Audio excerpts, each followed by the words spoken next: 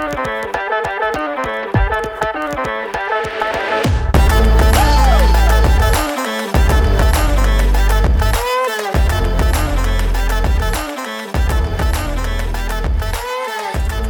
have news?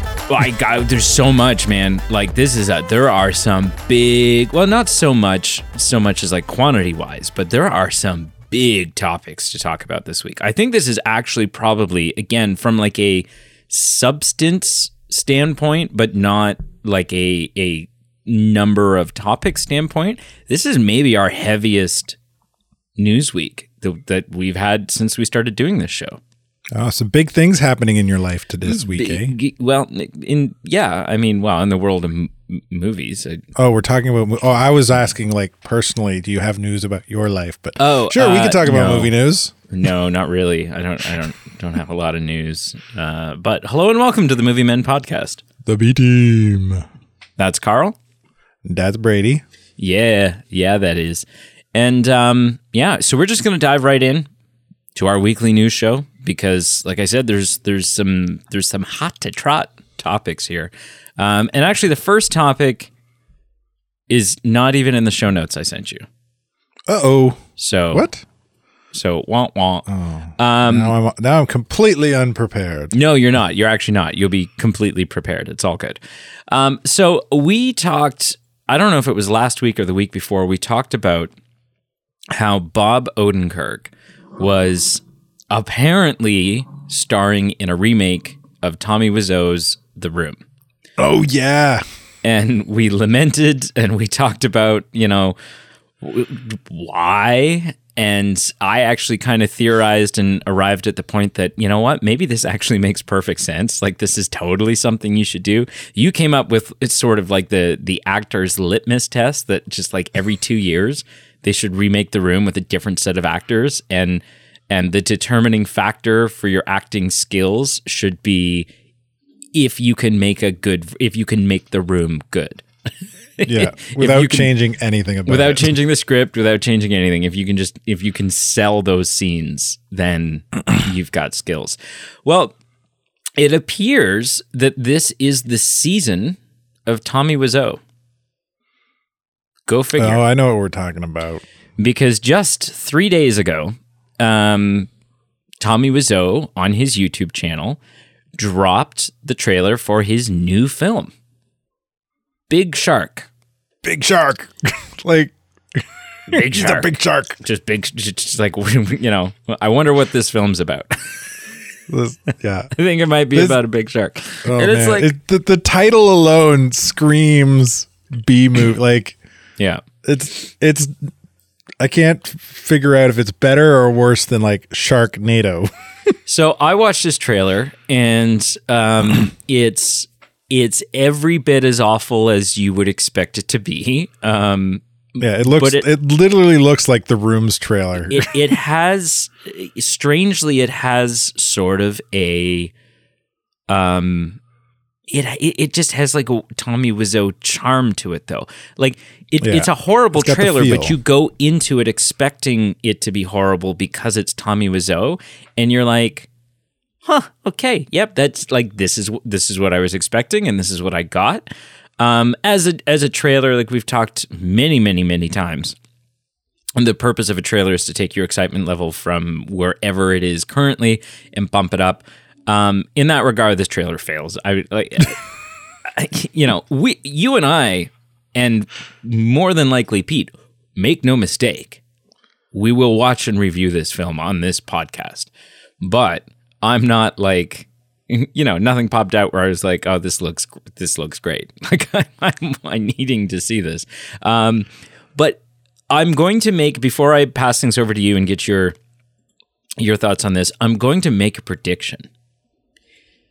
And my prediction is, because of The Room and the legacy that it had, because of The Disaster Artist, which was a film about the making of The Room, and because of now news surfacing that we are getting a Room remake, if this film gets a theatrical release, and I don't know what kind of budget, Like it costs money. The more theaters you want to put this thing in, the more money you have to have. And I don't know what his budget is. I don't know how much of a theatrical release they could even afford. But I'll tell you right now, even if and it wouldn't even have to be, you could do video on demand. You could stick it up online where people have to buy it or rent it for $5 or whatever it is. I think this film, it's not going to set any records box office wise, but I think it's going to do unreasonably well. Like I really do think there's enough curiosity out there. There's enough just sort of jumping on the bandwagon and riding this bizarre House of Mirrors, Coney Island freak show train that we're all on with Tommy Wiseau. And people are just going to want to see it. They're going to love to hate it, and they're going to vote with their wallets. I think that is my prediction. Anyways, you saw the trailer. I know that you're a closeted diehard Tommy Wiseau fan. So what are your thoughts? What are your thoughts on the trailer for Big Shark? Man, it's a Tommy Wiseau film. It's gonna be interesting. I'm sure the plot will be unfollowable, and the script will be hilariously horrible. And I don't know. Oh man, like one of the thing that is interesting for me about both Tommy and kind of The Room by proxy and this is that, like you said, making films costs money. Mm-hmm. Putting them in theaters costs money. Like astronomical money. Tommy, there's like nobody knows a lot about Tommy Wiseau and his actual where age. He comes from, what he did. Yeah. Nobody knows. But he seems to have like this bottomless bank account. Like because The Room, he personally funded the entire bankroll of The Room. Yeah. But like with $6 million. Yeah. Like that's a lot of freaking money. And especially for not like only 20 was it years not ago. only was it that much money to film, right? But he overpaid for like everything. Yeah. Like he got more stuff for it. Like the film realistically should have been like less than half of that to make, but he just like went way overboard because he didn't care about money. Yeah. And nobody knows where this money comes from, how he makes it, because he doesn't seem to work outside of making films. But anyway, there's been so many, like I've read almost dissertations on the enigma that was the funding for The Room. Yeah. So in terms of like Big Shark, oh, I love that name.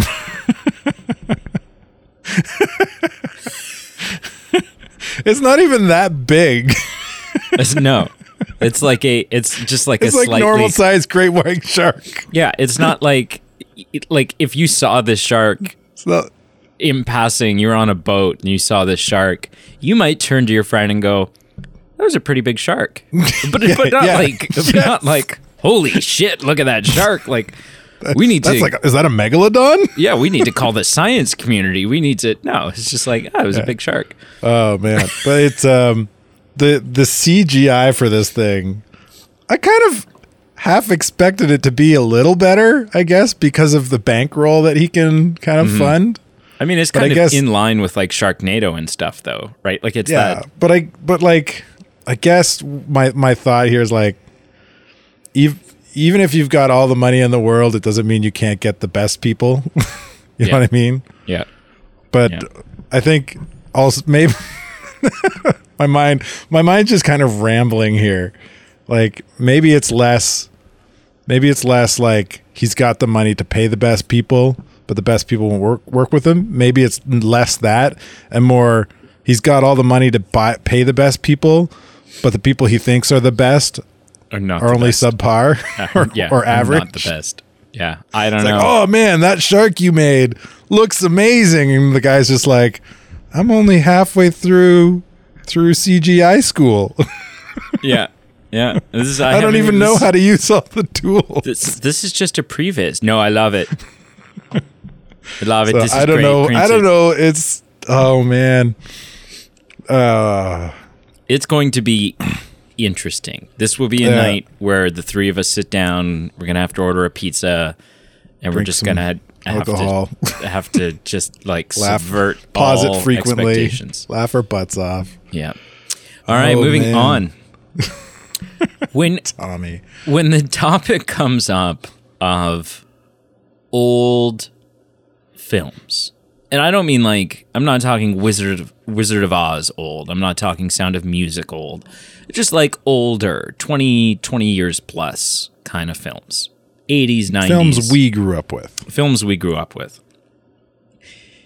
A film that I have always felt is extremely underrated. Extremely underappreciated. A film that when you think of the lead actor from this film and you think of the movies he's been in, this doesn't necessarily always come up in conversation. And I think that that's a damn shame. Because one of my favorite go-to old 90s films is a little film called Blast from the Past. And it stars Alicia Silverstone. It stars Brendan Fraser. It stars Christopher Walken. Yeah. And started many people on drinking hot Dr. Pepper. Because that's what Christopher Walken, he will only drink hot Dr. Pepper. Which I have had. And it's pretty good. Like it's not, it's not refreshing, but it's kind of like Dr. Pepper cider at that point. It's pretty good. And it's an excellent film. Like I said, I love it. I think it's incredibly underrated. I think it's got a cult following of people who really enjoy it, and I'm definitely a part of that. But it's not a film that I've ever heard any sequel buzz about. Because the story's kind of done by the closed-ended. Yeah, it's it doesn't, it doesn't leave a lot of room for, well, then what happens? Because the main premise of the film is sort of wrapped up, right? The whole notion that they're rediscovering this new world and having it revealed to them that the bombs didn't actually go off. There was just a plane that crashed like in their backyard or in their neighborhood. And that's what the crazy doomsday prepping father locked them all for, I think it's like 30 years or something, right? Yeah, it's like 30 years they're locked in that bunker. But we're in the Brendan Fraser renaissance, a Fraser-renaissance, if you will. His comeback is near and nigh. Yes, he's after The Whale and what he did in that, after, well, what would have been the Batgirl movie. And I'm even going to include his role in Doom Patrol, because, I mean, you don't get to see a lot of Brendan Fraser in that show because he's playing a giant robot. But he's still, like, he's getting jobs. And obviously he just won the Oscar for Best Actor. So he is a hot commodity in Hollywood right now, right? People are going to be clamoring to hire Brendan Fraser to come be in their films because he comes with a certain amount of clout. Well, in a recent interview, Alicia Silverstone, who played the love interest in Blast from the Past, said that she would love to do a sequel to Blast from the Past. Now, this shouldn't be super surprising because this is, Alicia Silverstone, who's also having a little bit of a renaissance right now, not to the degree that Brendan Fraser is, but is kind of re-entered the scene. For her to say, I'd really like to do a film with the actor that's on the tip of everyone's tongue right now. The one that just won Best Actor? The actor that everybody's talking about, the actor that's going to be a box office draw. I of course you do. I mean, everybody does. Actor wants work. Go figure. Exactly. But let's place that aside for a second and let's talk about the idea of doing a sequel.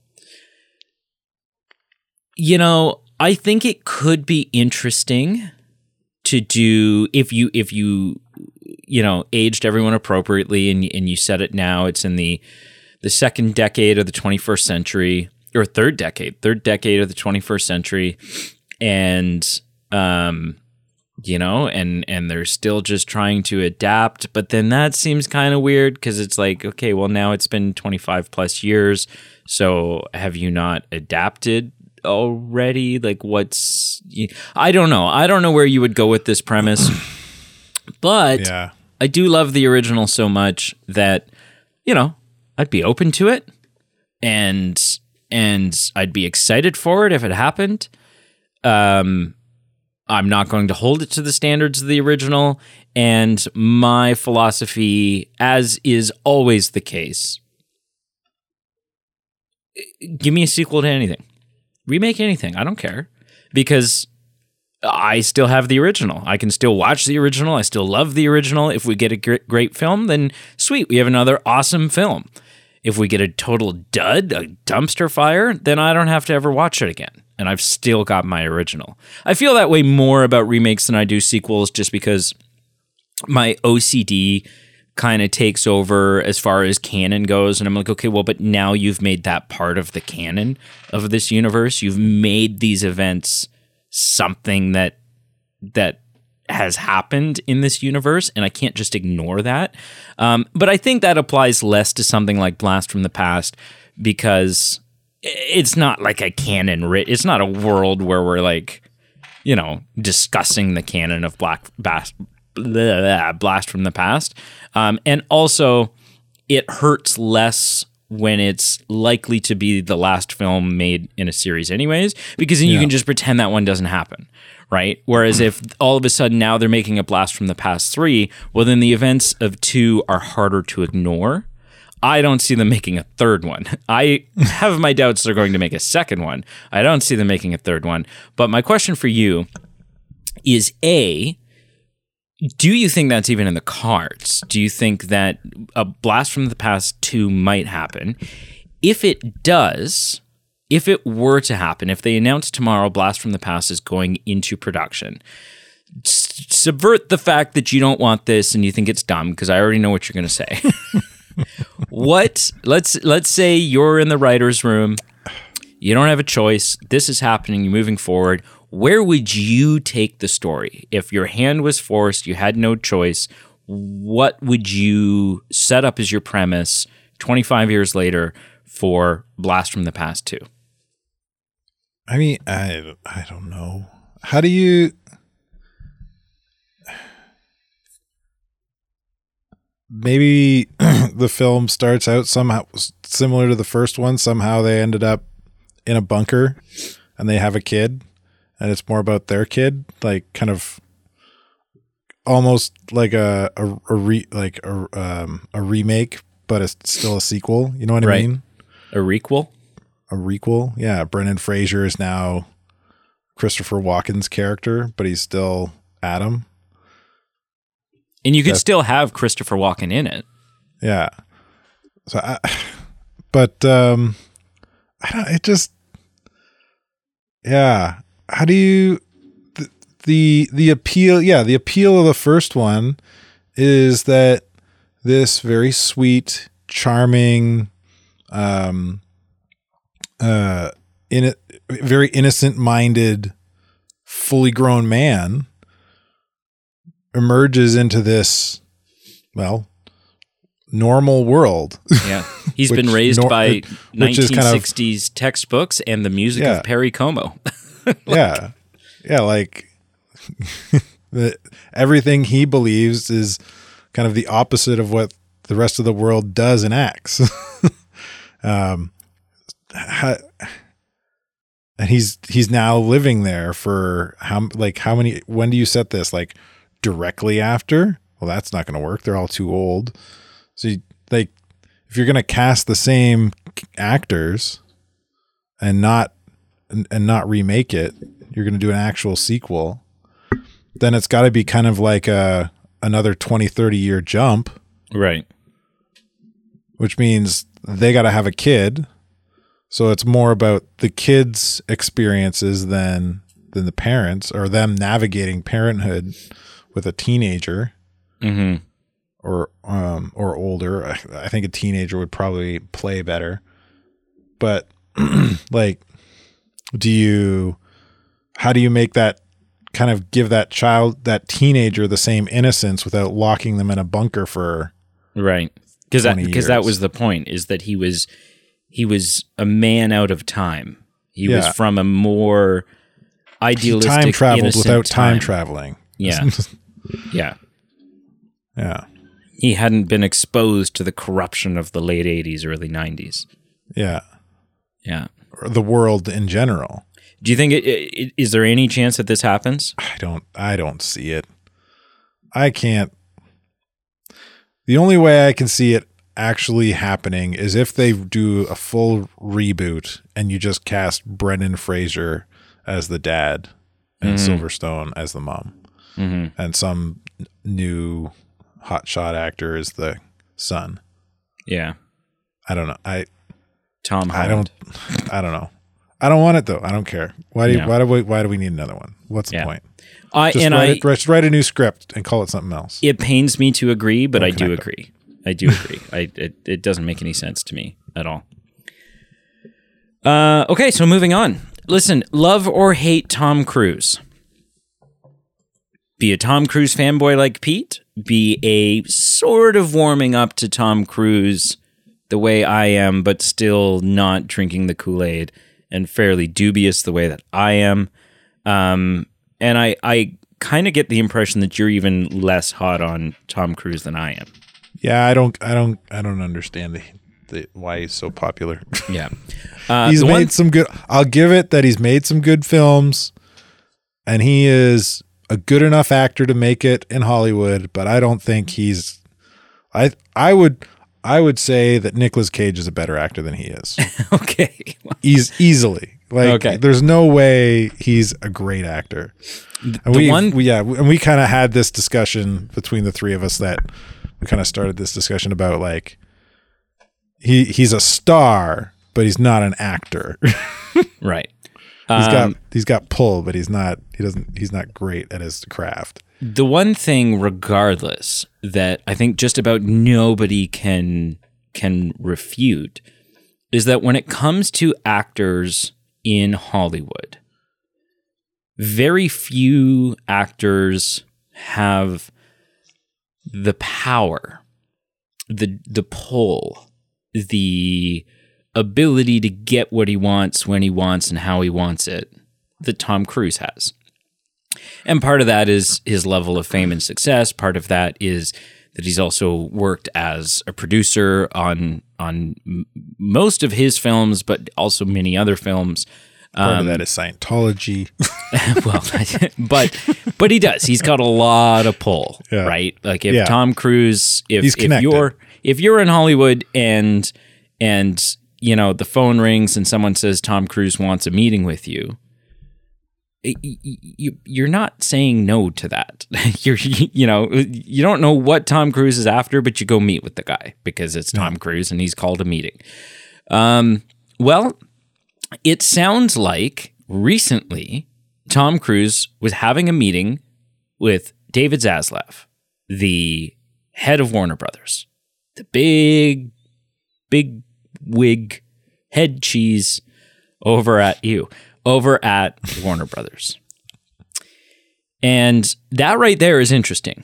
We take everything else we're about to say off the table. That right there is interesting and can lead to all sorts of speculation. What was the original meeting about? Yeah, what are they meeting about? Well, it sounds like during this meeting, David Zaslav was talking up this upcoming Flash film that they have. And everything that we've heard, every time we report on the Flash, good or bad news, the one thing that has always remained consistent is that anybody who has seen this film says that this is a great film, that it turned out amazing, and that the studio's very proud of it. Even people who like have nothing to gain from saying this have said it's incredible. Like it's a magnificent film, which warms my heart, makes me so happy to hear. But it sounds like during this meeting, David Zaslav was talking up this Flash film, and that piqued the interest of Tom Cruise. And Tom said, I'd kind of like to watch it. Like, can I see it? You're telling me this is so awesome. I just put your money where your mouth is. I'd like to see this movie. And David Zaslav, I think realizing that, you don't say no to Tom Cruise, said, sure. Yeah, sure. We'll let you watch it. And this was no ordinary, this wasn't like they just, sent him a link over to at home. He opened his email and there was the link and he streamed it or he watched it or, whatever. They walked into the next room where there's the fully blown theater. No, so this did happen at home. It happened at Tom Cruise's house, but So full blown theater. A full blown theater, yeah. A Warner Brothers representative brought a physical copy of the film over to Tom Cruise's house, stayed while Tom Cruise watched the movie, and then took the physical copy of the movie back with him back to the studio. Like it was a very I'm picturing a guy showing up with a handcuffed to a briefcase. Right? Like it's got that kind of... It's probably more like a DVD, a Blu-ray in his back pocket in one of those paper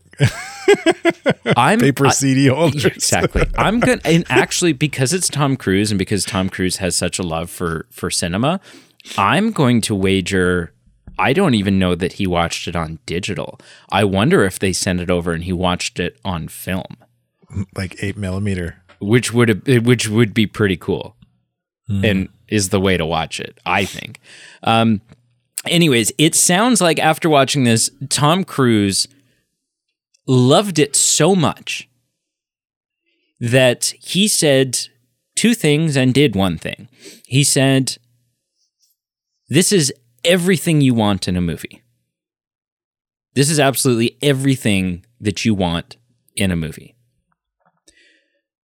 He also said, this is exactly the kind of movie that we need right now. Now, those are two very big statements, not only coming from someone as big as Tom Cruise, but also coming from the person who just brought us Top Gun Maverick. The box office juggernaut that was Top Gun Maverick. And so that's high praise. That's very high praise. Yeah. The other thing that is very high praise is that Tom Cruise asked to speak with the chef. Tom Cruise was so impressed with this film that he cold called the director of the film. This was not set up. The director was not expecting a call. He tracked down the contact info for the director of the film, called the director, and personally expressed, what a fantastic film you've made. That this is top notch. It's next level, which is, again, it's just like, you're sitting in a restaurant. It's the greatest steak you've ever eaten in your life. Somebody comes over with a red phone on a platter. Yeah, I do. Please. Excuse me, sir. I'd like to speak with the chef. I'd like to give my compliments to him personally, which never happens, but it happens all the time in the movies because apparently that's what you do. But this is high praise. This is high praise. This is a big deal. It's exciting. It's one more piece of excitement for me. My expectations, my excitement level for The Flash are already through the roof. 90% of that is Michael Keaton as Batman. Yeah. But this is high praise. You hear this, you hear that Tom Cruise, arguably the biggest name in movies right now, has seen The Flash, has said, this is everything we need, everything you want in a movie. It's exactly the movie we need right now, and he cold called the director in order to give his compliments to the chef. What are your thoughts? I want to know what else he asked him. or what the director I just googled the director of The Flash, Andre. What Andre was like, "Oh, that's nice. Can I direct the next Mission Impossible?" Yeah. My thought is more about like what else was happening in the conversations. Right. Like I don't feel like Tom Cruise and specifically that Warner Brothers meeting. Yeah. Like what was that meeting about? Is Tom Cruise coming over to the DCU? I doubt that that's what that's about, because I feel like that meeting would have then happened with James Gunn. Yeah. So like Tom Cruise, to me, as a individual, not as an actor, from what I've kind of know and have heard of him, he seems like a very selfish, self-centered guy. So I have a hard time picturing him calling Andre just to say, "Good job. Congratulations." Like, I feel like he watched the film. He was like, this guy can do something with something I'm working on or want to work on. I need to lock him down. Yeah, I don't know. I've gotten the total opposite impression. I've got the impression that Tom Cruise is a delight to work with, and that he cares about the craft and about the crew. And that doesn't mean he's not a very selfish individual. Like, I mean, this isn't really the place or time to get into that, but no, yeah, no. I just wanted to. I wanted to iterate that is not the official opinion of the Movie Men podcast. No, that's my personal opinion as a Movie Man on the podcast. But no,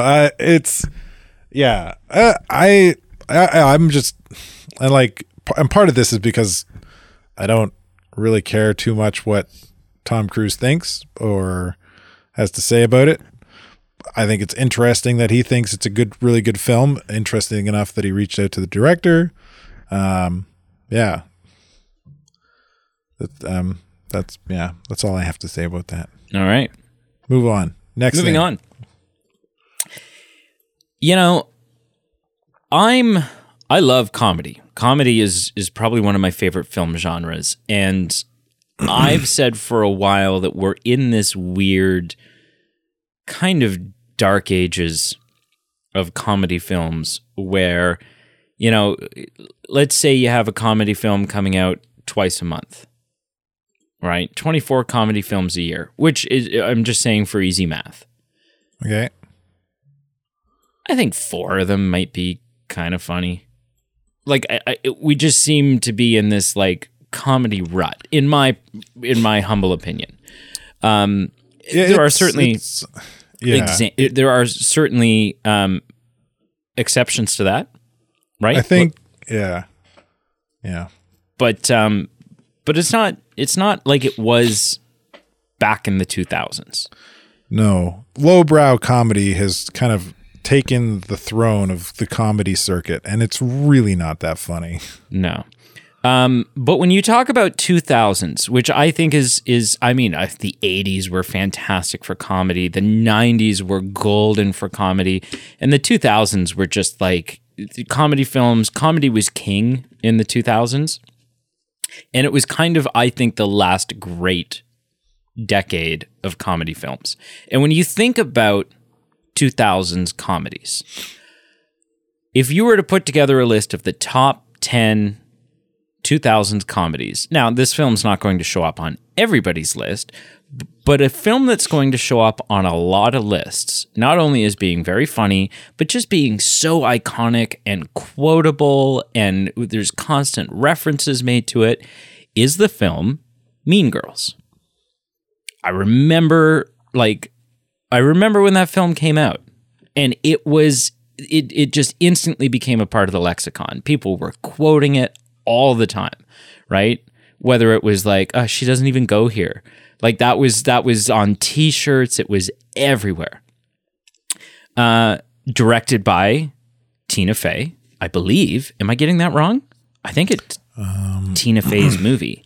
She's a big part of it Yeah. She's in it Of for it coming sure, but I together. think she also, hang on, I don't want to make an ass of myself any more than usual here.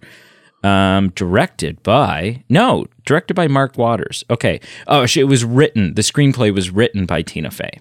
Yeah. Yeah. And I mean, I think Tina Fey is hilarious. So you attach Tina Fey to something and the odds of it being funny and the odds of it being good instantly go up considerably. But yeah, Lindsay Lohan, Rachel McAdams, Tina Fey, Tim Meadows as Mr. Duval, the principal. Amy Poehler's in it. Like, it's quite a cast of 2000s comedy actors. Now, like we said, the legacy of Mean Girls has been ongoing. There was a Broadway musical done at one point.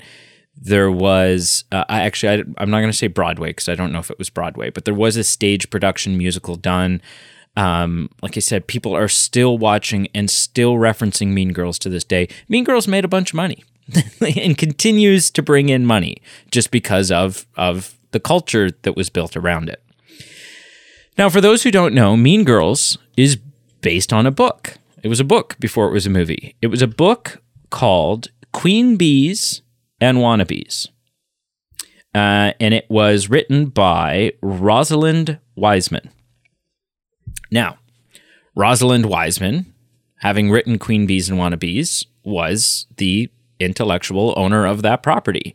And in order for Tina Fey and the good people over at the studio to make such a film, they would have to buy the rights. They got to come to an agreement and make a contract and sign that contract so that Rosalind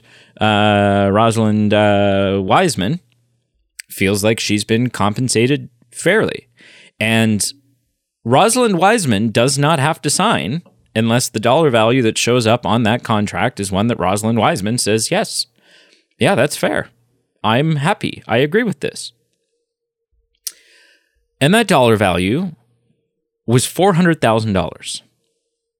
Now, by today's standards, that seems pretty low. That was the signing deal. That was the signing deal. That was Rosalind Wiseman said, I will take $400,000, and as a result, you can make a Mean Girls movie. You can make content based off of my book. Right. I'm reading an article here, but there is one, and I'm guessing you're getting there, but there is one caveat to it outside of that. So there was something built in where Rosalind was going to get a percentage of box office returns. Is that what you're talking net about? Profit. Yes. But that's specifically around the film's theatrical financial run. Yeah. And so she fares at the box office. Yes. Yeah. So she won't make any money when they go on to make the Mean Girls musical based on the film, which they can do because they own the film. Mm-hmm. They can't necessarily go and base it off the book, but they didn't do that. They based it off the film. Right? Yeah. They couldn't make a musical and call it Queen Bees and Wannabes, but they could make a Mean Girls musical because now they own that. So anyway, she was paid $400,000 plus some extra little goodies in box office return. Obviously, though, Mean Girls has made a hell of a lot more money than $400,000. It's made a lot of money, and so did the musical, and so did everything else. Well, now, over 20 years later, Rosalind Wiseman has decided that she is going to sue the studio for more money. She's going to sue Paramount because Mean Girls has done so well and the studio has made so much money, and I only got $400,000 as a result of it. It was basically robbed from me. I'm going to say something that might be unpopular. So buckle up. Sit down and shut up, Rosalind. You did not have to sign for $400,000. That was the agreed upon amount. You signed your name on that paper saying, yes, I agree.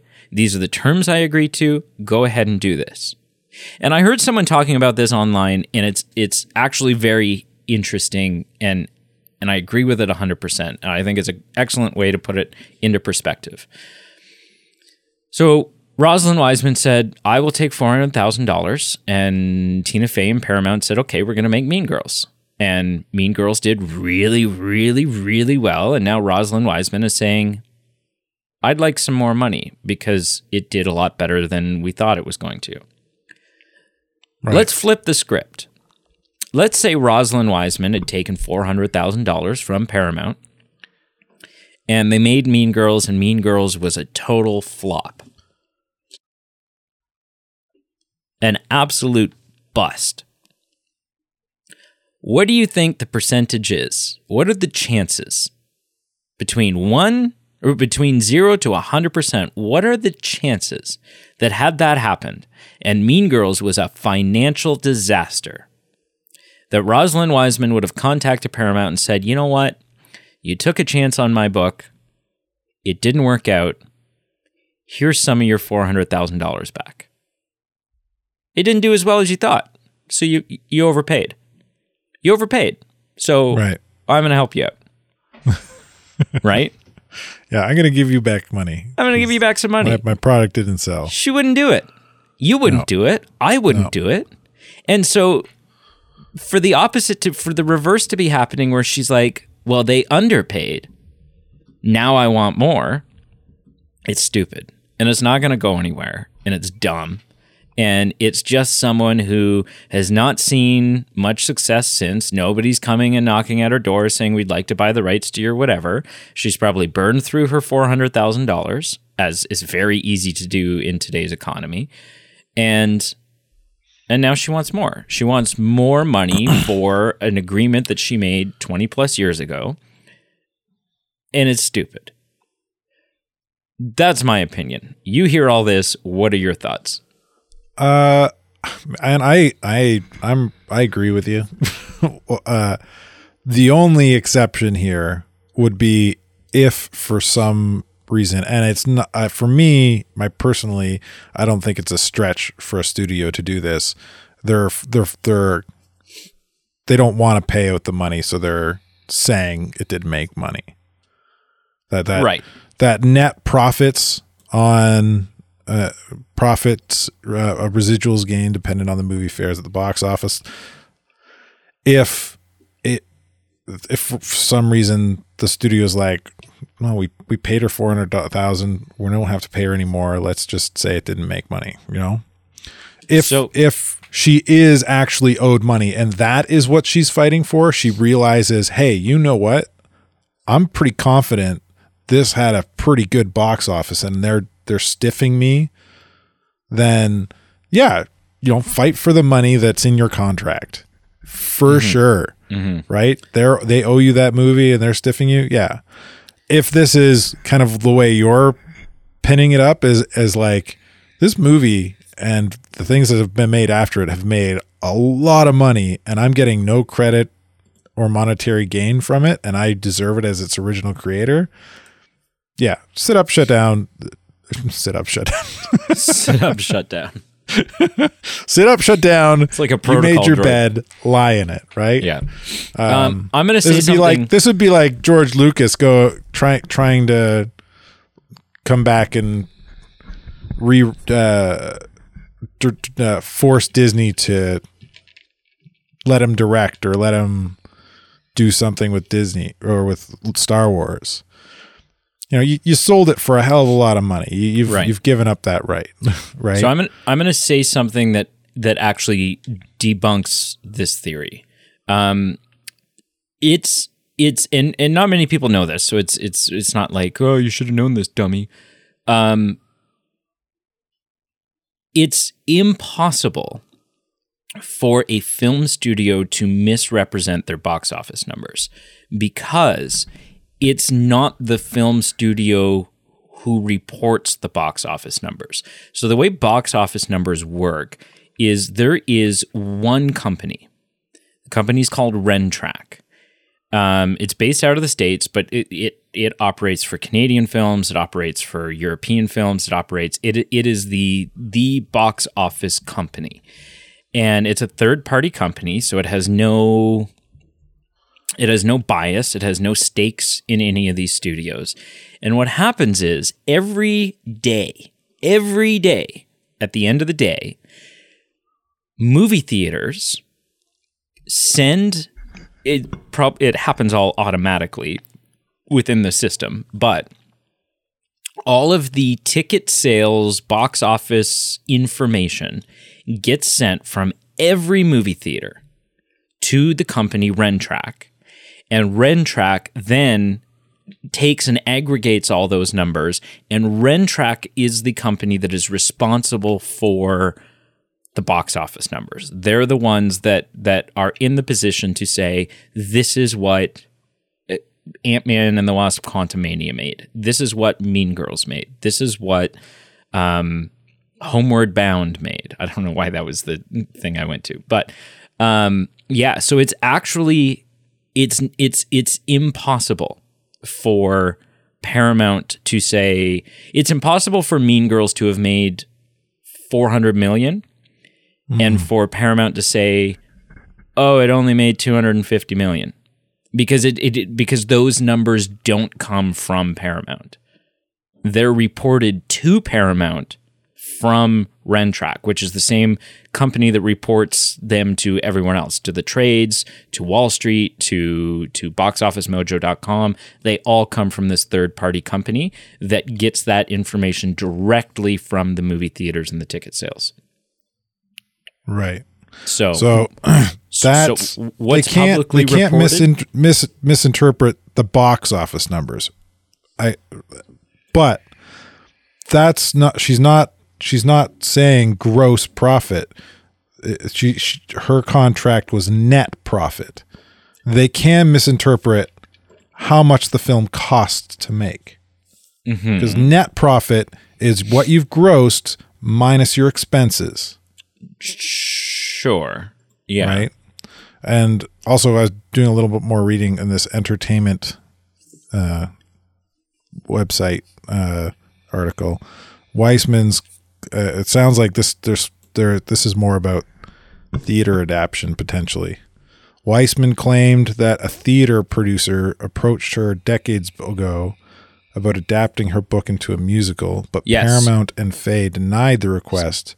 Yeah, they said no, we don't want to. Prevented her from getting paid, citing ownership rights. Yep. So basically, what happened was someone approached Rosalind Wiseman, and Rosalind Wiseman approached Paramount and said, "We should do let's I want to work with you, and let's get on doing a theater or a theater release, a stage production of this."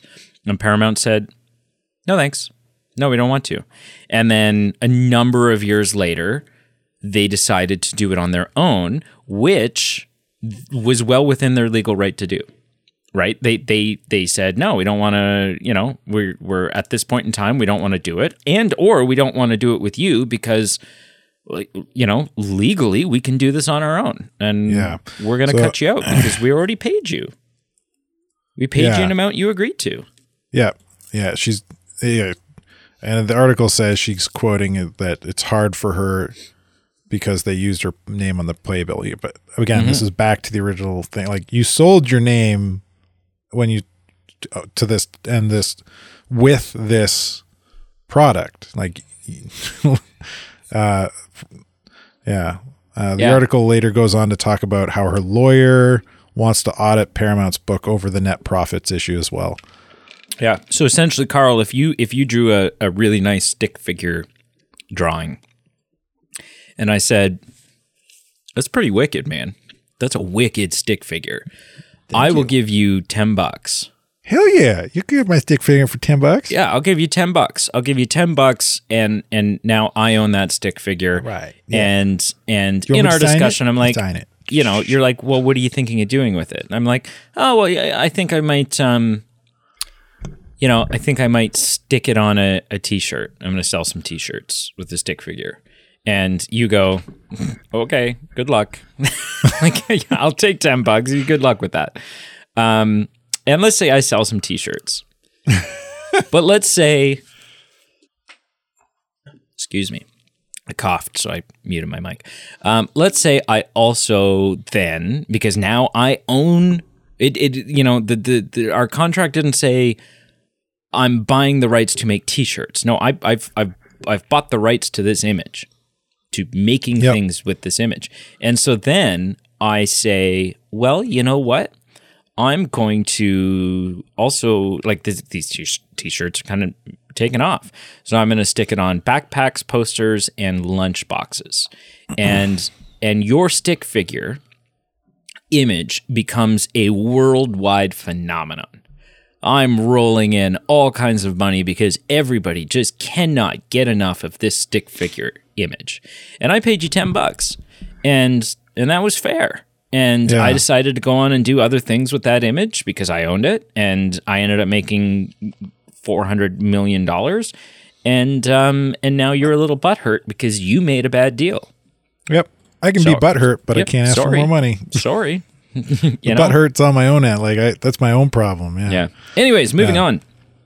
We're constantly talking about how old we are. You're old, I'm old. And one of the things that we use in sort of a measuring stick, or that we have used as a measuring stick, is physical brick and mortar video rental stores, right? Going back as far as, and I don't have any memory of this because I'm not quite that old, but when it started, when the idea of home video started, right? Because it used to be, you want to see a movie, you got to go to the theater, right? Movies weren't really put on TV. Like, there were TV shows, but they weren't airing movies on TV so much.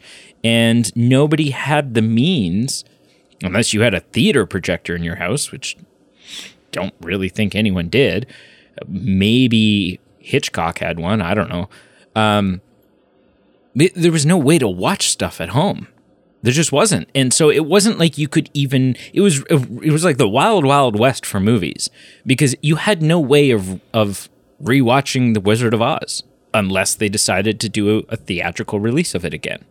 And you'd be like, oh man, I haven't seen The Wizard of Oz in 12 years. I'm going to go see The Wizard of Oz. Or maybe I'm 15 and I've never seen The Wizard of Oz because it has not been in the theaters in my lifetime. So anyways, then we got home video. And there was a time, again, I'm not old enough to remember this, but there was a time that not only could you go to this video rental store and rent a VHS, you could also rent the VCR because VCRs were not cheap and not everyone had one.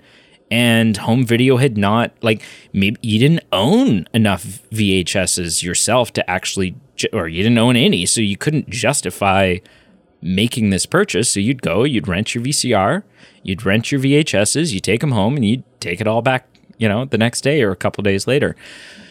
And one of the biggest names in video rental, at least in the US, and they kind of had a run in Canada as well, was Blockbuster. In Canada, Blockbuster was not the bigger one. The bigger main chain, and this, again, we're going way back here. The bigger chain was, what was it? I think it was just called Rogers Video. It was owned by Rogers. And it wasn't in a lot of the small towns. Like, you and I didn't have one in the town we grew up in, but the big cities had Rogers Video. But Blockbuster became synonymous with video rental. And then Blockbuster went the way of the dodo bird, right? Renting physical media went out as soon as we could kind of start streaming stuff. And so it was much more convenient to do it that way. I'm sure pirating movies also hurt video rental quite a bit. And, Blockbuster really, really, really held on as long as they could.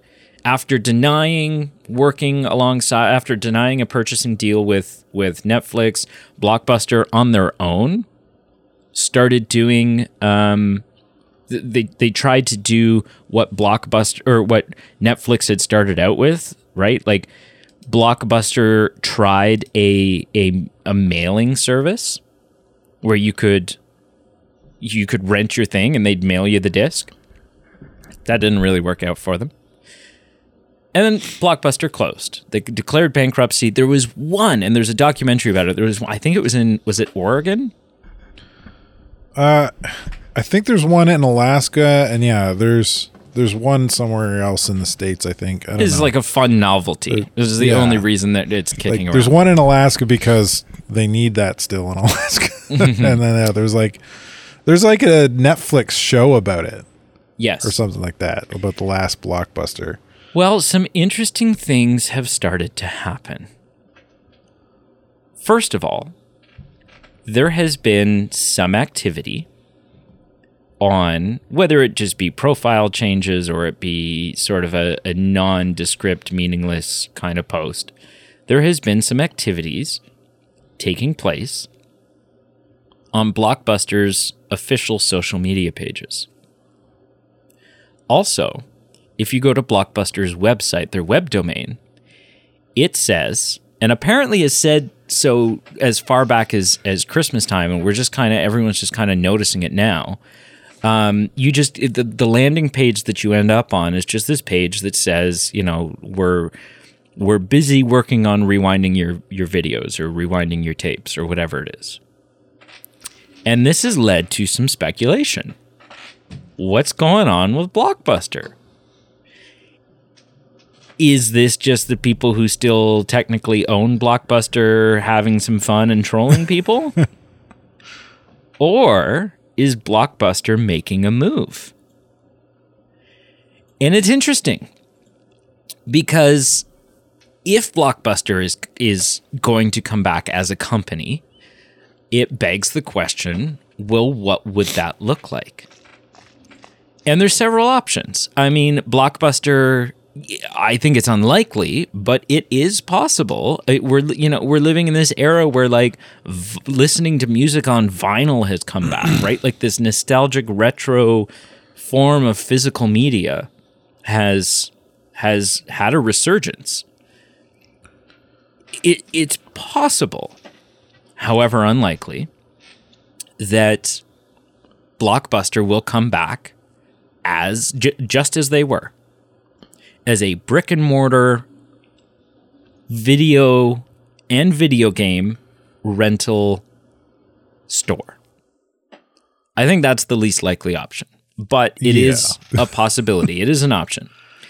The next option would be a video on demand service, right? So there's several of them out there already, but basically, you would rent it digitally, right? You could rent and buy movies digitally. So you can have your digital copy of it, or, hey, I don't want to sign up for a streaming service, or the movie that I want to watch just came out and it's not on any streaming services. I'll pay $5, rent it for the weekend. We can watch it on our PlayStation or our Xbox or whatever it is, right, for the weekend.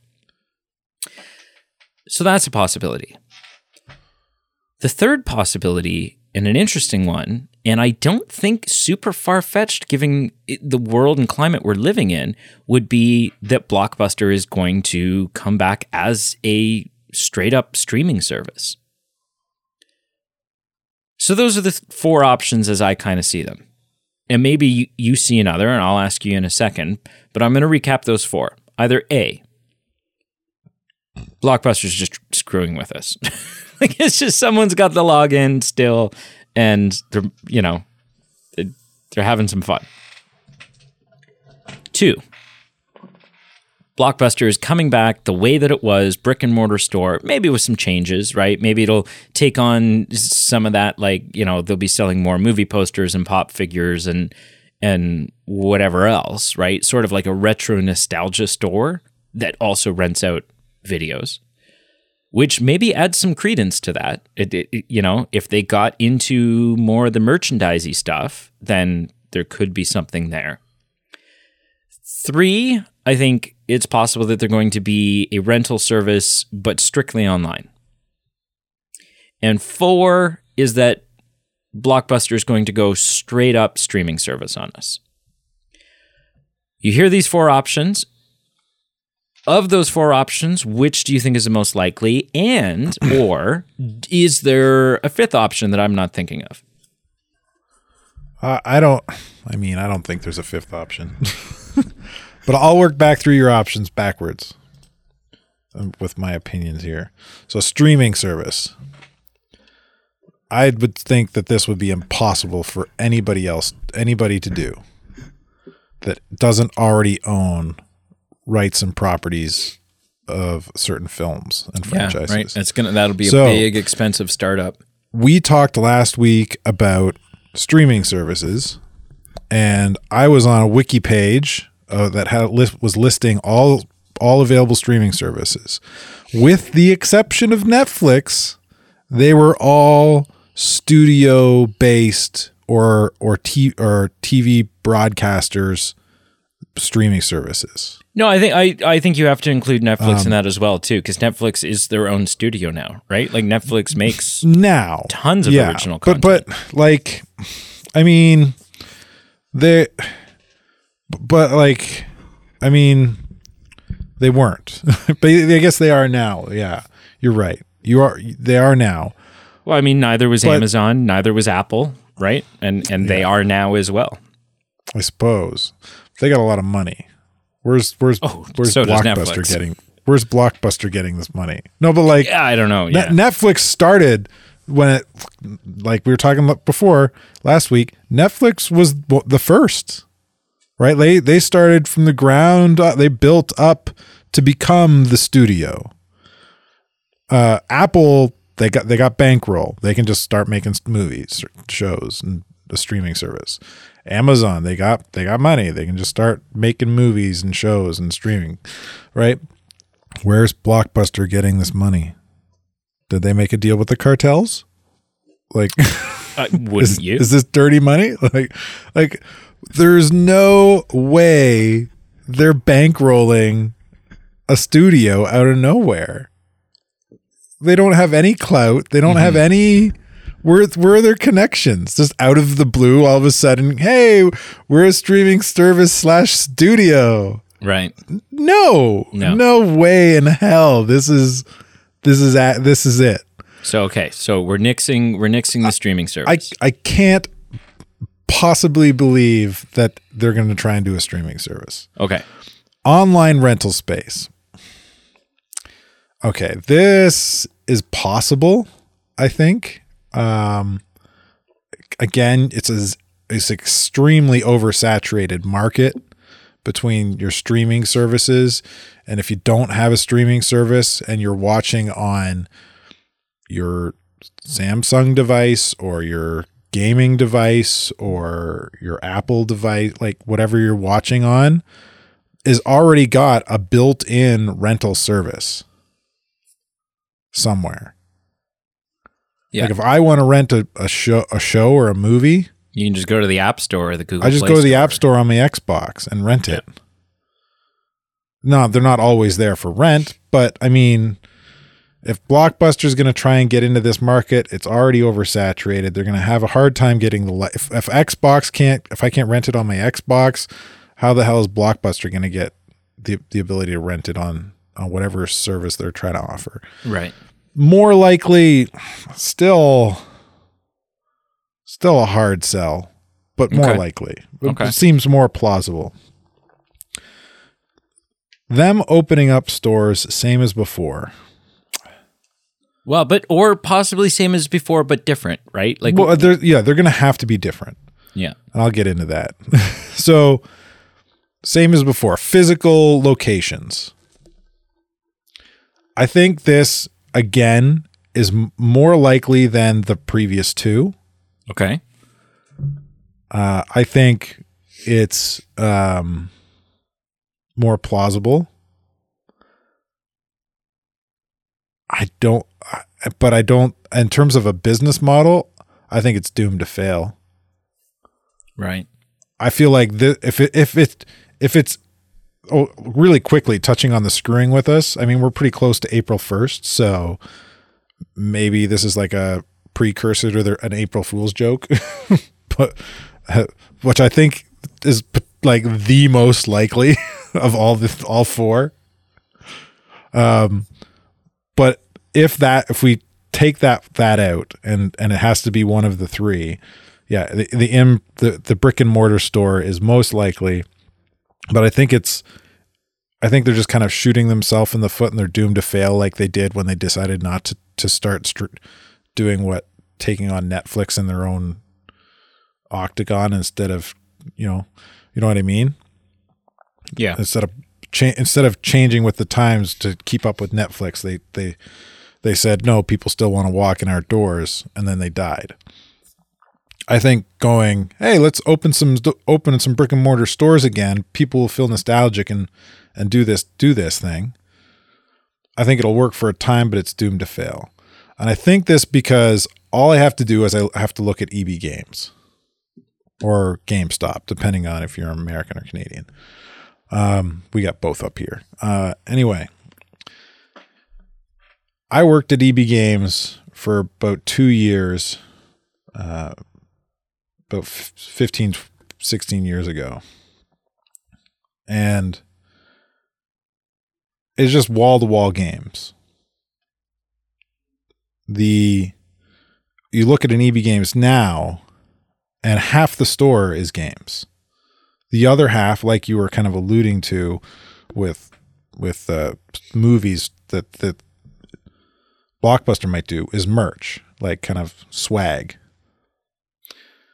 So the model still works because EB Games still does it. They don't rent, they sell.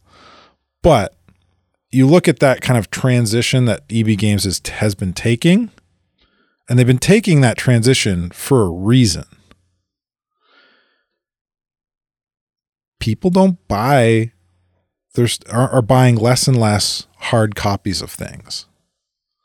People are consuming their content digitally, which means you take less of what people are buying off of your shelves and you put more of what might sell on the shelf. So EB Games doesn't sell as much hard copies of games, so they use that shelf space to sell stuffies and pop heads and backpacks and board games and other things, that D&D stuff and other things. They're becoming like a more generic gaming store and geek kind of paraphernalia store, right? They're trying to broaden who will come into the store to buy stuff.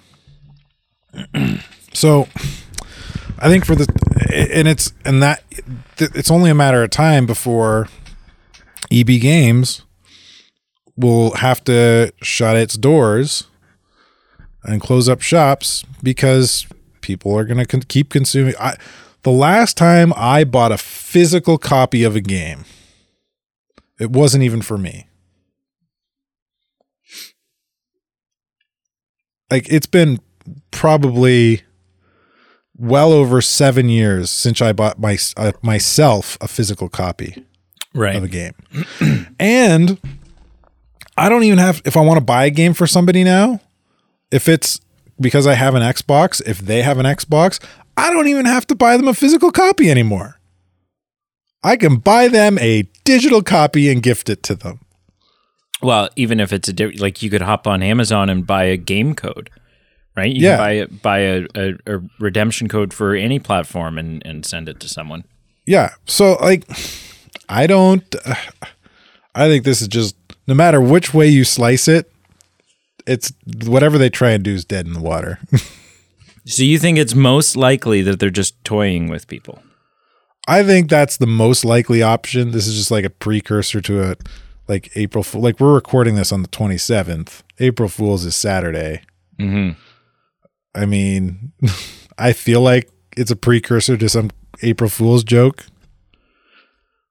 If it's not, then it's got to be a brick and mortar thing, and it's doomed to fail. Interesting.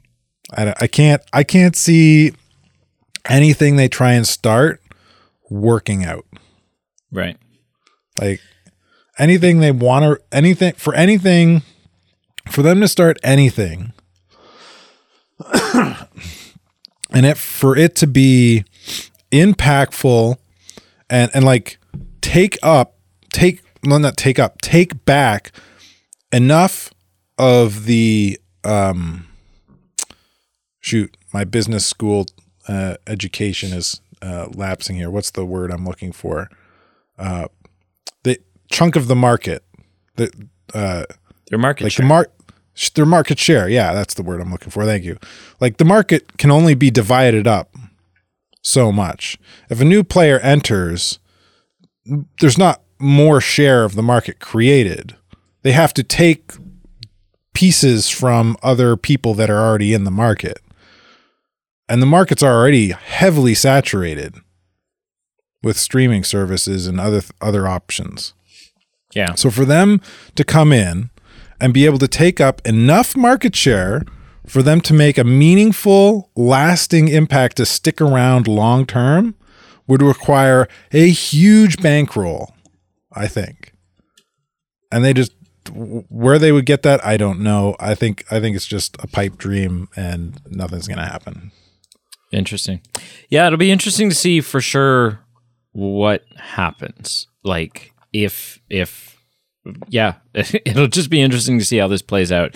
If this is actually going to turn into something, or if this is just, this is just a big joke or a fart in the wind, or who knows? Who knows at this point? Moving on. So we talked about, you and I reviewed Black Adam, which was highly entertaining, but did dismally at the box office. Yeah. Total we both box thought it was office okay. disaster. Yeah, we thought it was fine. Yeah. It was a passable superhero film. Shazam 2, you and I have not gotten around to reviewing yet, but we're going to. And if the box office numbers for that are any indication, it's also fine. I've heard personally that it's very good and that there are other factors, whether it be Black Adam, whether it be, the fact that people are just kind of over this iteration of the DCU and we just need to get past this and move on to the new DC universe. I've heard that there are other factors influencing this box office, but it hasn't done well financially at all. It's been a box office disaster. Now, some reports started surfacing a couple of days ago, maybe a week ago, and they were interesting reports, but they were just kind of rumors. And then slowly, as each day passed, we got a little bit more information, until we finally got a confirmation in not so many words from Zachary Levi, who plays Shazam in the Shazam movies. And the rumor was that Dwayne Johnson, who had been in the process of making the Black Adam movie for 11 years, since Dwayne Johnson was announced as Black Adam, that they've been trying to get this movie made. Dwayne Johnson, much like Tom Cruise, is another one of those names that has some pull, has some draw. If The Rock wants to take a meeting with you about some upcoming project, you just say, tell me when. He's got pull, he's got power in the industry. And he was very big and heavy in the production of Black Adam. He was not just a character. He was not just an actor in that film, right? Black Adam was his baby. And he was the driving voice behind getting the Henry Cavill cameo in the post-credit scene. Because that's what The Rock wanted, right? The Rock wanted the future of Black Adam to be Black Adam facing off against Superman, and so he put that in place. Well, rumors started circulating that not only was there originally supposed to be a Shazam cameo in Black Adam, but that the Justice Society, which appeared in Black Adam, was supposed to make a cameo in a post-credit scene of Shazam 2, and that in both instances, Dwayne Johnson put a stop to it. That Dwayne Johnson interfered and said, no, Shazam can't be in this movie. And that Dwayne Johnson said to the production of Shazam 2, no, you can't have you can't have the Justice Society in your post-credit scene. And some of the blame, I mean, whenever something does poor financially in Hollywood, the first thing we start doing is we try to start pointing fingers. Well, what caused this? Whose fault is it? Why did it do poorly? And so naturally, when these rumors started circulating, some of that finger pointing started going towards Dwayne Johnson, and people wanted to sort of say, well, then this is why Dwayne Johnson's the reason why these films underperformed. And that's a lot of crap because I'll tell you right now, the Justice Society showing up in a post-credit scene of Shazam 2 would have done nothing, if very little, towards saving the box office numbers of Shazam 2. Henry Cavill showing up in Shazam or in Black Adam did not Black fix Adam. It. Yeah, did not fix Black Adam. I think there's a little more to be said about, would Zachary Levi's, would an established character like Shazam, most people loved the first Shazam movie, so would Zachary Levi showing up in Black Adam, not in a post-credit scene, but actually in a role in the film, had they used that in the marketing, would that have driven numbers? Maybe a little, but it wouldn't have made it a financial success. But these were just rumors, right? Did Dwayne Johnson do this? I don't know, just rumors. Until a couple of days ago when Zachary Levi was asked, did this happen? Is this true? Did Dwayne Johnson get in and meddle and interfere and try to stop, this from happening? Because the rumors, there was additional parts of the rumors that Dwayne Johnson did not want a Black Adam and Shazam universe. He wanted a Black Adam and Superman universe, and that he had no interest in the Shazam character, which is also crazy because it'd be crazy if that were true, because Shazam and Black Adam they're the yin and yang, right? They're the Batman and Joker. They're the Superman and Lex Luthor, right? That's just eventually you can't have one without the other. Well, when asked, Zachary Levi gave not a answer that said, yes, absolutely, that's what happened, and I'm mad, and screw Dwayne Johnson. Zachary Levi simply said, the truth shall set you free. And he walked away. Which is, I think, pretty much some concrete confirmation that, yes, these rumors are in fact true. And then there were additional rumors that Dwayne Johnson that he basically wanted to take over and run DC prior to the James Gunn thing happening, so on and so forth. And those are all just, again, speculative. We don't know, right? We may never know unless Dwayne Johnson comes out and says, yes, that's what I wanted. You hear this. You hear that Dwayne Johnson meddled. He interfered. He put his foot down and said, no, you can't have these characters in your post-credit scene. These characters are in our movie. Black Adam is the movie with the Justice Society in it.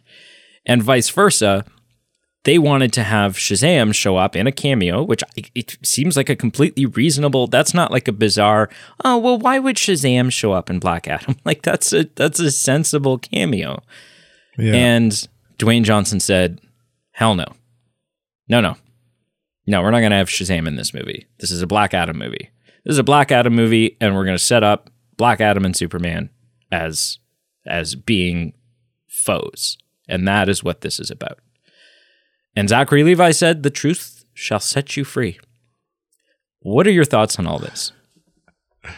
I don't think it's a stretch. I think it's a big movie star meddling in a franchise and killing it has happened before.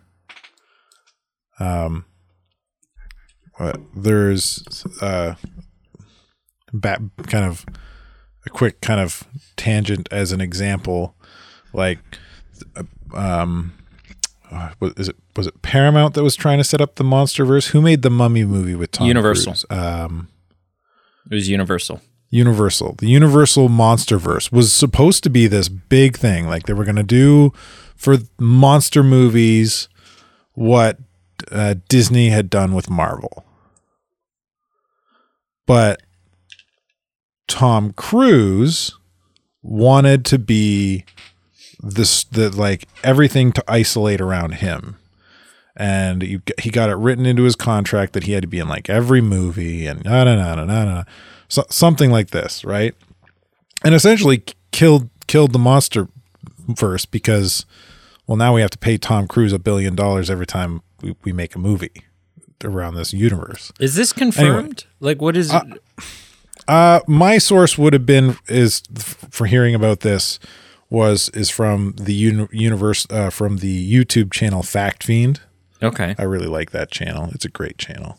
That guy's awesome. So I don't know. You can take from it what you will. Take it with a grain of salt, but take it for the grain of salt. Possible, but yeah. the guy who writes all the articles on Fact Fiend and is until recently was like the main face of the channel. He's extremely well read and researched when it comes to this kind of stuff. So I think there's quite a bit of accuracy there. Personally, I give him the benefit of the doubt when he says something. But like, yeah. So for a star to kind of wiggle their way in and beat their chest and kind of force their own personal agenda and brand to make so that they can kind of be the face of something doesn't surprise me. The article I read when I Googled this from our show notes, kind of like the quotes in the article about people talking about it. Like there's this one, this is a really good quote. I'll read it. By alienating an established property that has his character was born out of. So this is Dwayne Johnson alienating his character from Shazam, born out of, and refusing to integrate with other established characters. Johnson systematically crippled two franchises and harmed DC in the process. So like that, if he has kind of screwed with Shazam and Black Adam to make himself the star, then yeah, okay, I can see how that might have hurt Shazam too. But the fact that he's not even in the film makes it harder to believe. But at the same time, if he were to have instead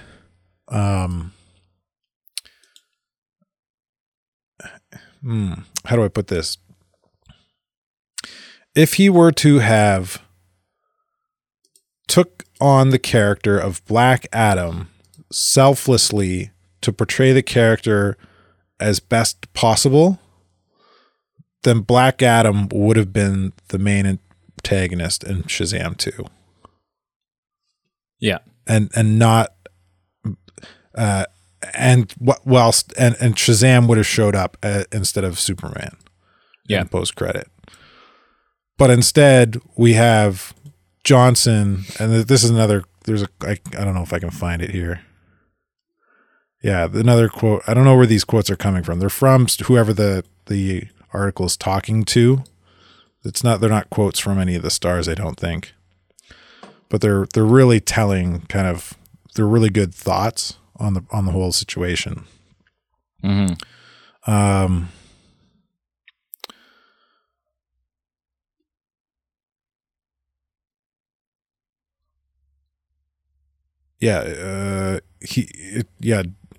Johnson, this quote, I'm just going to abbreviate it instead of read it. Yep. This one quote's talking about how Johnson tried to create something like Batman versus Superman between himself and Henry Cavill instead of because it was a bigger name. So I think the movie should have been able to stand on its own in terms of Shazam 2, but I definitely don't have a hard time believing that The Rock screwed with the process, and then by doing so screwed up both movies. Yeah. Like another good example of this is like in Fast and the Furious, one of the ones that The Rock is in it, and Jason Statham's in it, and of course Vin Diesel's in it. All three of them have no lose clause is in their contracts and for their characters. And I think we've talked about this before, which is just stupid. Like if your character can't ever lose, that makes him a very uninteresting character. Yeah. It's just ego. It sounds like ego got in the way, and yeah. Yeah. So I don't have a hard time believing that The Rock screwed with the process and hurt both films. Yeah. It's not a stretch at all for me to believe that. So yeah, and if that's the case, then there's this we've seen the results. Cool. All right, moving on. There is a person in Hollywood who you may not know the name of. I might say this name and you go, who? The name is Victoria Alonso. Do you know that name, or is that a who? Nope. Yeah. Okay. So Victoria Alonso, I'm going to run down she's a producer. Okay, she's a Hollywood producer. I'm going to quickly run down Victoria Alonso's producing credits here, and I want you to tell me when you notice an outlier, when you notice a real issue. Okay? Okay. So, Victoria's producer credits. Sordid Lives from 2000. The Sixth Day is as a visual effects producer. The Sixth Day, Shrek, Cats and Dogs, Darkness Falls, The Core, Big Fish, 50 First Dates, Kingdom of Heaven. Okay. Now we're going to move into executive producer. Now, what happens here is Victoria Alonso begins to work with Marvel. And Victoria Alonso starts out just as a, co-producer with Marvel on a couple of Marvel films, and works her way up through the company over the course of 17 years to become not only an executive producer instead of just a producer or co-producer, she becomes the president of production and the president of post-production for Marvel Studios. And that's very uncommon, that you would have one person be the president of production and the president of post-production. It's just, it's an insurmountable amount of work, right? The stuff that was on Victoria Alonso's plate is astronomical. And we're going to go through this list, and we're talking about all this because after 17 years, Victoria Alonso has now departed from Marvel. Very suddenly, it would seem. And that's caused quite a shakeup because we're used to this from Star Wars. We're used to, this person's left. This person's not going to do this movie anymore. This person's gone. This person's, whatever. Change of direction, change of this, change of that. We're used to this from DC. we're not so used to it from Marvel. I mean, there's been, originally we're going to have Edgar Wright do Ant-Man, and then the direction of the movie kind of changed and Peyton Reed took over and so on and so forth. But there hasn't been this like onslaught of high up people departing and leaving, and now we're not going to have this director, now we're not going to have that. Marvel's been a pretty steady ship as far as who's in place and what the direction is and what they're doing. So, as co-producer and visual effects producer, we have Iron Man as a credit. Co-producer, we then have Iron Man 2, Thor, Captain America, the First Avenger. Then we move into executive producer. And I'll list the shows first. We'll get the shows out of the way because the outlier is not in the shows. And it's worth noting that as president of two factions of the studio and as executive producer, it is in Victoria Alonso's contract that you can't go make movies with other studios. You can't take your time and your resources and put them into the competition's content. Right? You work with us. And if you were going to have to sign that with any studio, Marvel is not a bad studio to sign that with. So, executive producer on WandaVision, Falcon and the Winter Soldier, Loki, What If, Hawkeye, Moon Knight, Miss Marvel, I Am Groot, She-Hulk Attorney at Law, Werewolf by Night, Guardians of the Galaxy Holiday Special, Secret Invasion, Echo, Ironheart, and Agatha Coven of Chaos. So there's a couple of upcoming ones in there, 4 upcoming ones. But basically, the gist of that is every Marvel, Disney Plus, like DCU proper show that we've gotten, she was an executive producer on. She was also the president of production and post-production. Now, we get into the films that she's been an executive producer on. And again, stop me when you pick up on something that doesn't sound right. Here we go. The Avengers, Iron Man 3, Thor the Dark World, Captain America the Winter Soldier, Guardians of the Galaxy, Avengers Age of Ultron, Ant-Man, Captain America Civil War, Doctor Strange, Guardians of the Galaxy Volume 2, Spider-Man Homecoming, Thor Ragnarok, Black Panther, Avengers Infinity War, Ant-Man and the Wasp, Captain Marvel, Avengers Endgame, Spider-Man Far From Home, Black Widow, Shang-Chi and the Legend of the Ten Rings, Eternals, Spider-Man No Way Home, Doctor Strange and the Multiverse of Madness, Thor Love and Thunder, Black Panther Wakanda Forever, Argentina 1985, Ant-Man and the Wasp Quantumania, Guardians of the Galaxy Volume 3, and The Marvels. Was there anything in there that kind of stood out to you as not sounding right? Yeah, Argentina 1985. What's that got to do with Marvel? What the hell is that? And so I'll tell you what the hell is that. So basically, you have this high-paid, contracted to stick with Marvel and not go anywhere else producer and president of production, president of post-production for the biggest, most successful box office entity in the world right now, which is Marvel Studios.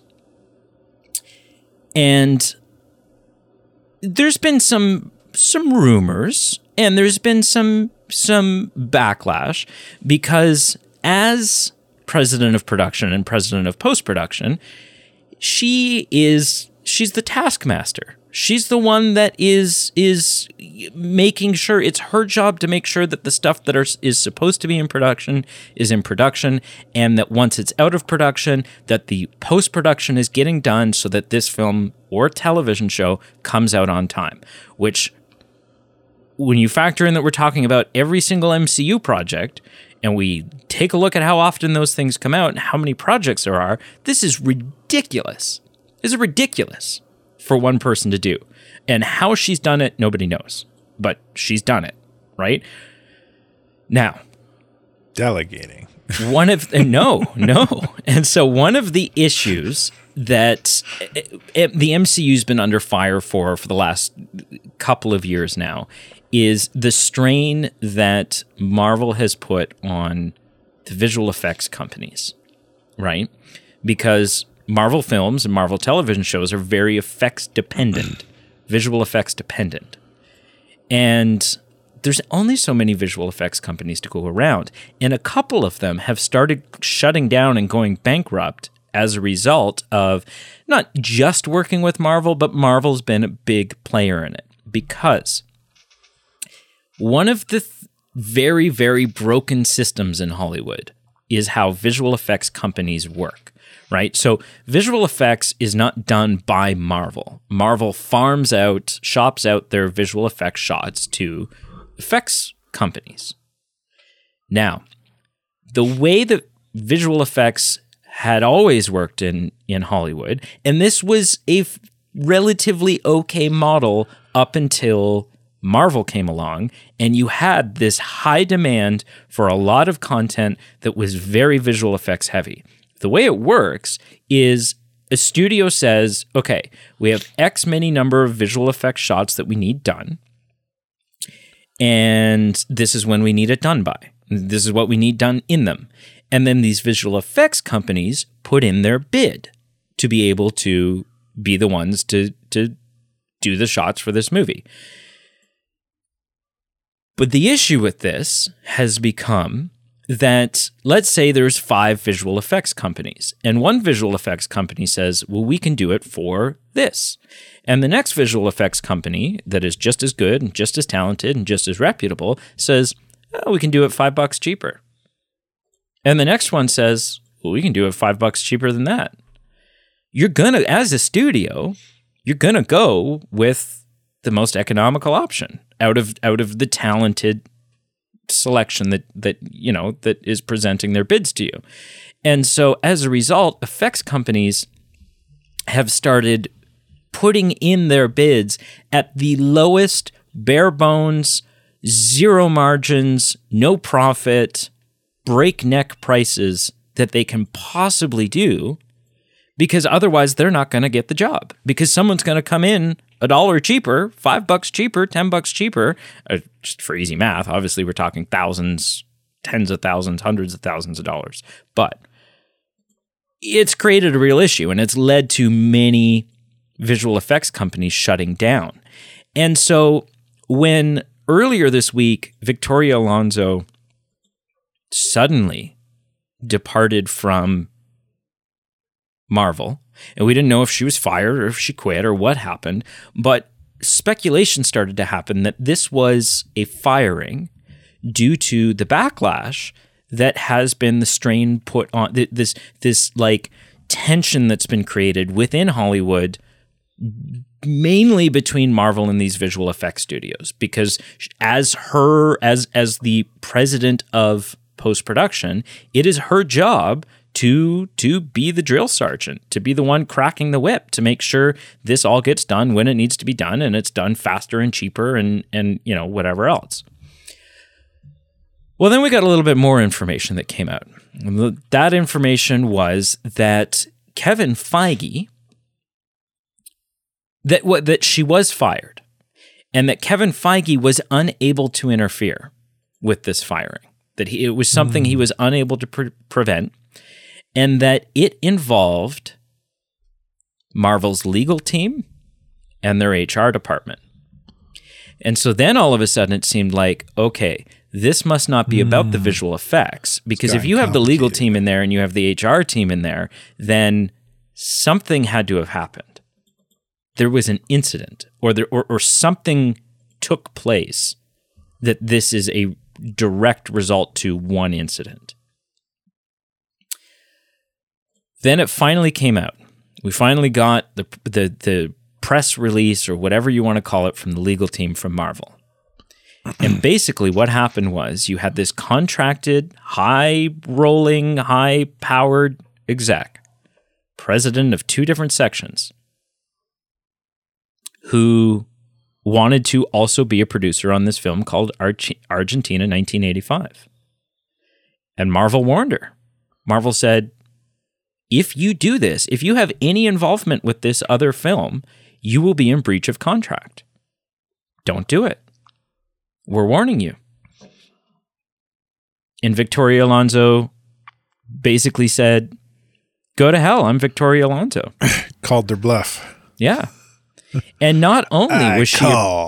not only was she a producer on Argentina 1985, she attended the Oscars, not with Black Panther Wakanda Forever, which was up for awards, but with Argentina 1985.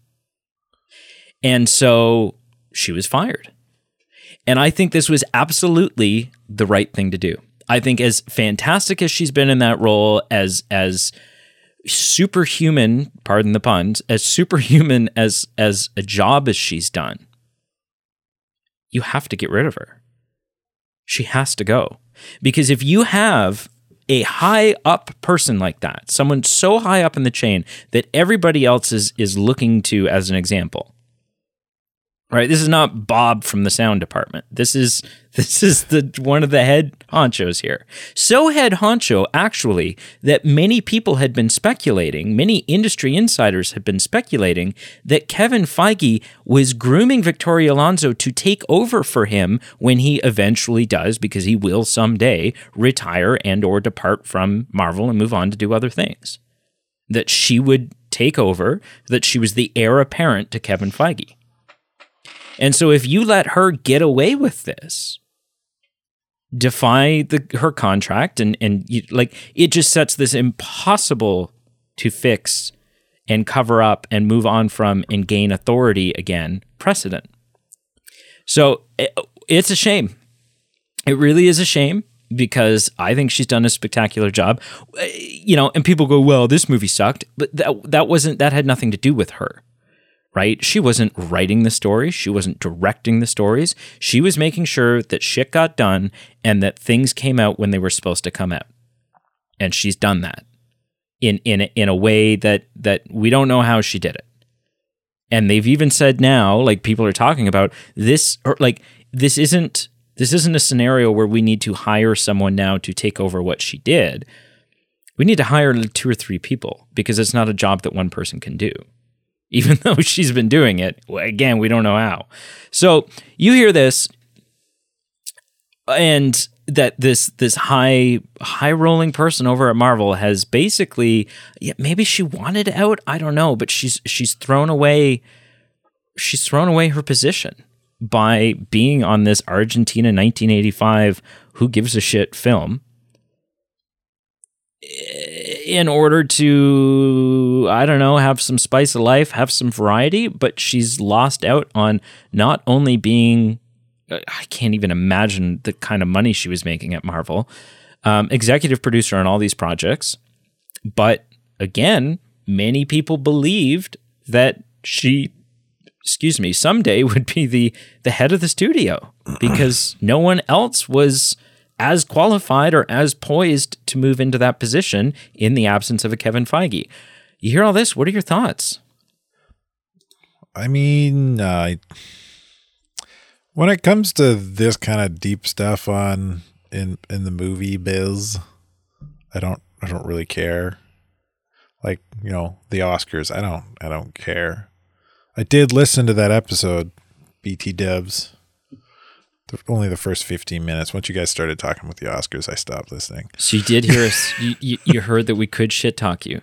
That was the platform. Yeah, but you would have had to do it at the end of the movie, or at the end of the episode. Or else I would have heard. So I did hear the crap talking at the beginning.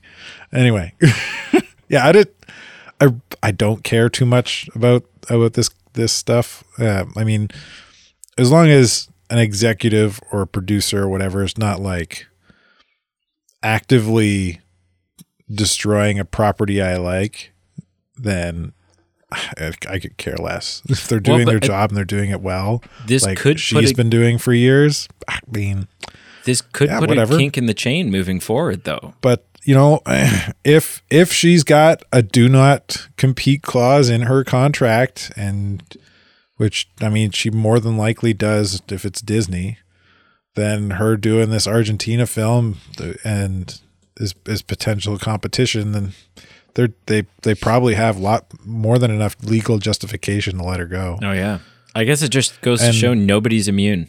Yeah, and like you said, like, you can't, if you're serious about those kind of things in your contracts and you let that slide, then yeah, you set a precedent. Yeah. right? You let that, and it's a huge precedent because she's at the top of the ladder. Everyone's looking at her. Yeah. Yeah. So, yeah, I don't know. Okay.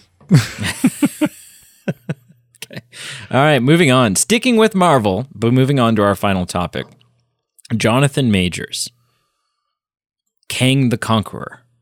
All millions upon millions of Kang the Conquerors. Of Kangs. Kang the Conqueror's gone. He's dead. He's an individual. Who knows why Kang the Conqueror's already dead, but whatever. That's stupid, but neither here nor there.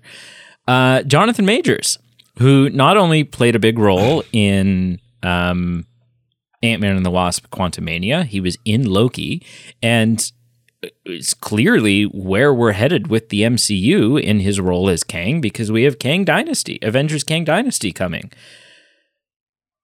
has been arrested and has had assault charges pressed against him for strangulation of a woman. Now, it's still very early on in this process, and Jonathan Majors' legal team have said that they have video evidence and testimonies that are going to disprove any of these charges and allegations. And so it's very possible that he prove will be the opposite. Yes, yeah. And so it's very possible that he will be acquitted, but it's also possible that he won't. We don't know. We haven't seen these videos. We haven't seen whatever that sounds like, a typical legal team jargon, right? Your legal team's not going to come out and say, yep, he did it, right? We don't know, but that's not what they're paid to do. So we're going to talk in hypotheticals here. What will happen if he is acquitted? Well, if he's acquitted, then a month from now, we will have forgotten all about this, and the ship will move on the way the ship's going to move on. If he's not, if he's found guilty and possibly serves jail time, who knows? Then what would happen hypothetically in that situation? Well, it depends entirely on Marvel, because if he's found guilty of this and gets in, and this becomes very serious very quickly, Jonathan Majors will not be Kang moving forward. He just won't. Pretty hard to do. and in many ways, Jonathan Majors, he'll be done. Like his career will be done. It will take a very long time to recover, if recoverable at all. And so it depends entirely on Marvel. One of two things will have to happen. Either Marvel will have to go, oh shit, and Kevin Feige will have to completely restructure what the plan is moving forward. And they will have to cancel Kang Dynasty, and they will have to rewrite movies upon movies worth of storyline moving forward at very short notice. Like these things, Kang the Dynasty is already in pre-production, right? Like this is not like, oh, the film's 3 years out still, so whatever, just change your idea. No, like you're talking about post-credit scenes, maybe things that are already shot in upcoming films. We don't know if there's like a Kang Easter egg or something that's going to happen that is pushing towards Kang Dynasty in Guardians of the Galaxy Volume 3, which comes out very soon. Right? Like it could be astronomical. He can pop up at this point. He can pop up in any film anywhere, at any time, or TV show. Or Marvel has to have the guts and the nerve to recast Kang, to change the actor. Yeah. And it can always be a little jarring when we see it happen. It was a little jarring when Terrence Howard left as Rhodey and Don Cheadle took over.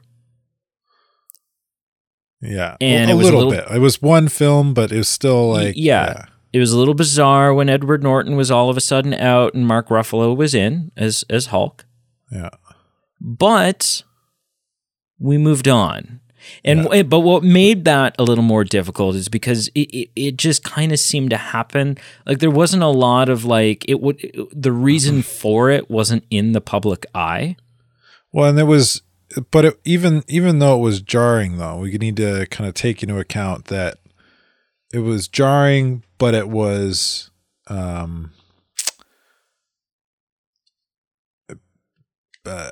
like we acceptable, and mostly because it was in the infancy of the DC universe. Absolutely. At that point. Absolutely. Jonathan Majors has been in Loki and in a major box office picture now. Yeah, but I still think So, I would still argue that it's actually easier and going to be less complicated to recast this character because like I said, these other two recastings or other recastings that you might do when they're simply like money related or contract negotiation related, that is so far under the surface, so far away from the general public eye that people go, oh, what the hell? That's a different person. Whereas, so you think people's perceptions of Jonathan Majors are going to make it easier to accept a new character playing the new actor playing the role? I think no one will question it. I think if tomorrow a new King, if Jonathan Majors is found guilty and next month a new movie comes out and Kang's in it and I mean obviously I'm fudging timelines here, but if the next time they put Kang into something, it's a different actor. I think the average audience is going to go, yeah, we get it. Like, it sucks, but yeah, I mean, you had to. Like, you had to.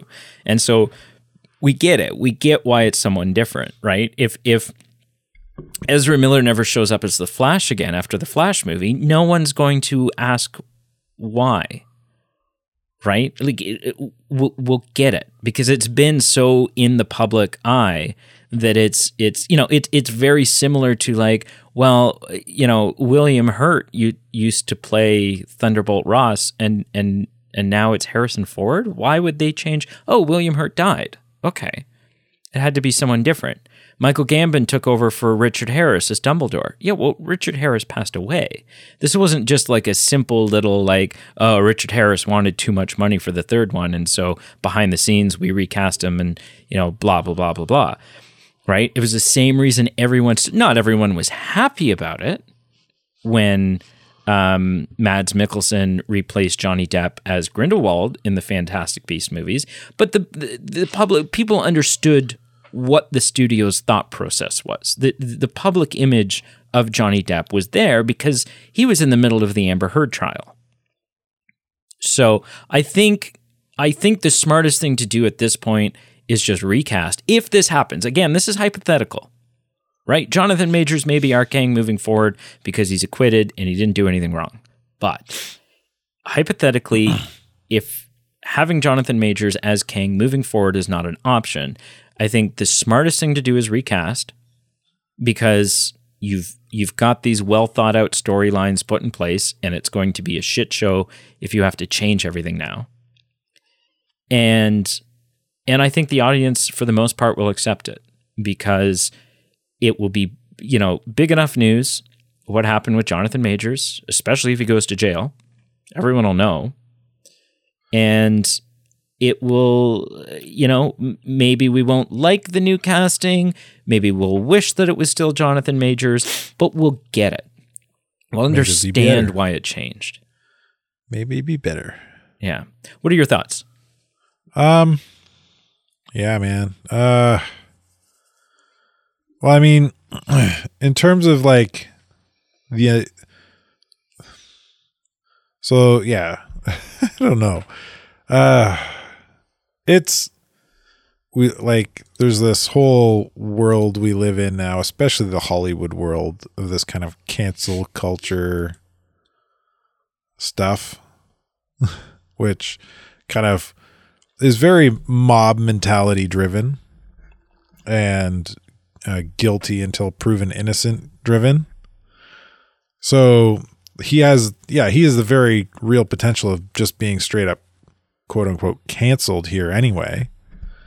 I mean, the United States Army has already hit pause on 2 recruiting ads that he's part of. They're not airing them anymore. So rightfully so. Yeah. Rightfully so until we know, Yeah. But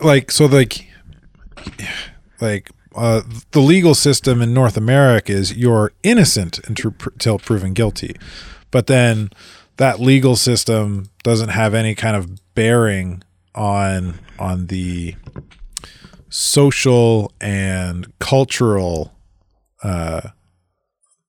is zeitgeist the right word here? Sure. I don't know. Which then ultimately dictates what is good business and what is bad business. Yeah. Right? Audience perception is kind of what you have to base it off of. So yeah, the Army pausing these ads, right? They want to pause them until they get a bearing on what the court system says, right? Okay, that's fair. Does Marvel are we asking the question like, does Marvel just recast him now? Is that what we're saying? No, I guess my question would be hypothetically, if Kang is not, if Jonathan Majors is not an option moving forward, do they rewrite or do they recast? Oh, they recast. You recast. We've talked about this before, and we're in agreement that the actor serves the character, right? When the character starts to serve the actor, you end up with BS like what Dwayne Johnson has done that we just talked about, right? The actor should always serve the character first and do what's best for the character and the property that the character's a part of. And you'll get a far better product when that happens. Yeah. So, yeah, if it comes a time they need to make a decision about because he can't play the role anymore, you've already established that Kang is a major threat. You can't just all of a sudden ignore the threat. Mm-hmm. So, cast somebody else. Cast John Boyega, right? I'm sure he would kill the role. I'm sure. He'd do great, right? Like there are lots of great actors that could play that role and just do it super well. Mm-hmm. So yeah, cast somebody else. I think we agree. Yeah, that's what you got to do at this point. Yeah. Okay, well that's it. That's all the news. No more? No more. I mean, more next week. Any personal news happen over this past hour and a half? No, I mean, I really got to pee, but yeah, me too. Yeah, man, these news segments are getting a little long. So thank you for listening. As quickly as possible. Thank you for listening. Check out our Facebook, Instagram, Twitter, all posted down below. Check out our Patreon. Great way to support the show. Mm-hmm. Get some fun little perks for yourself. And check out our merch page. We got merch. Get your merch. Get it while it's hot. Hot off the presses. Yeah. And until next time, when Carl and I have a empty bladder. That's it. That's all I got. Yep. We're gonna go pee now. Empty mine.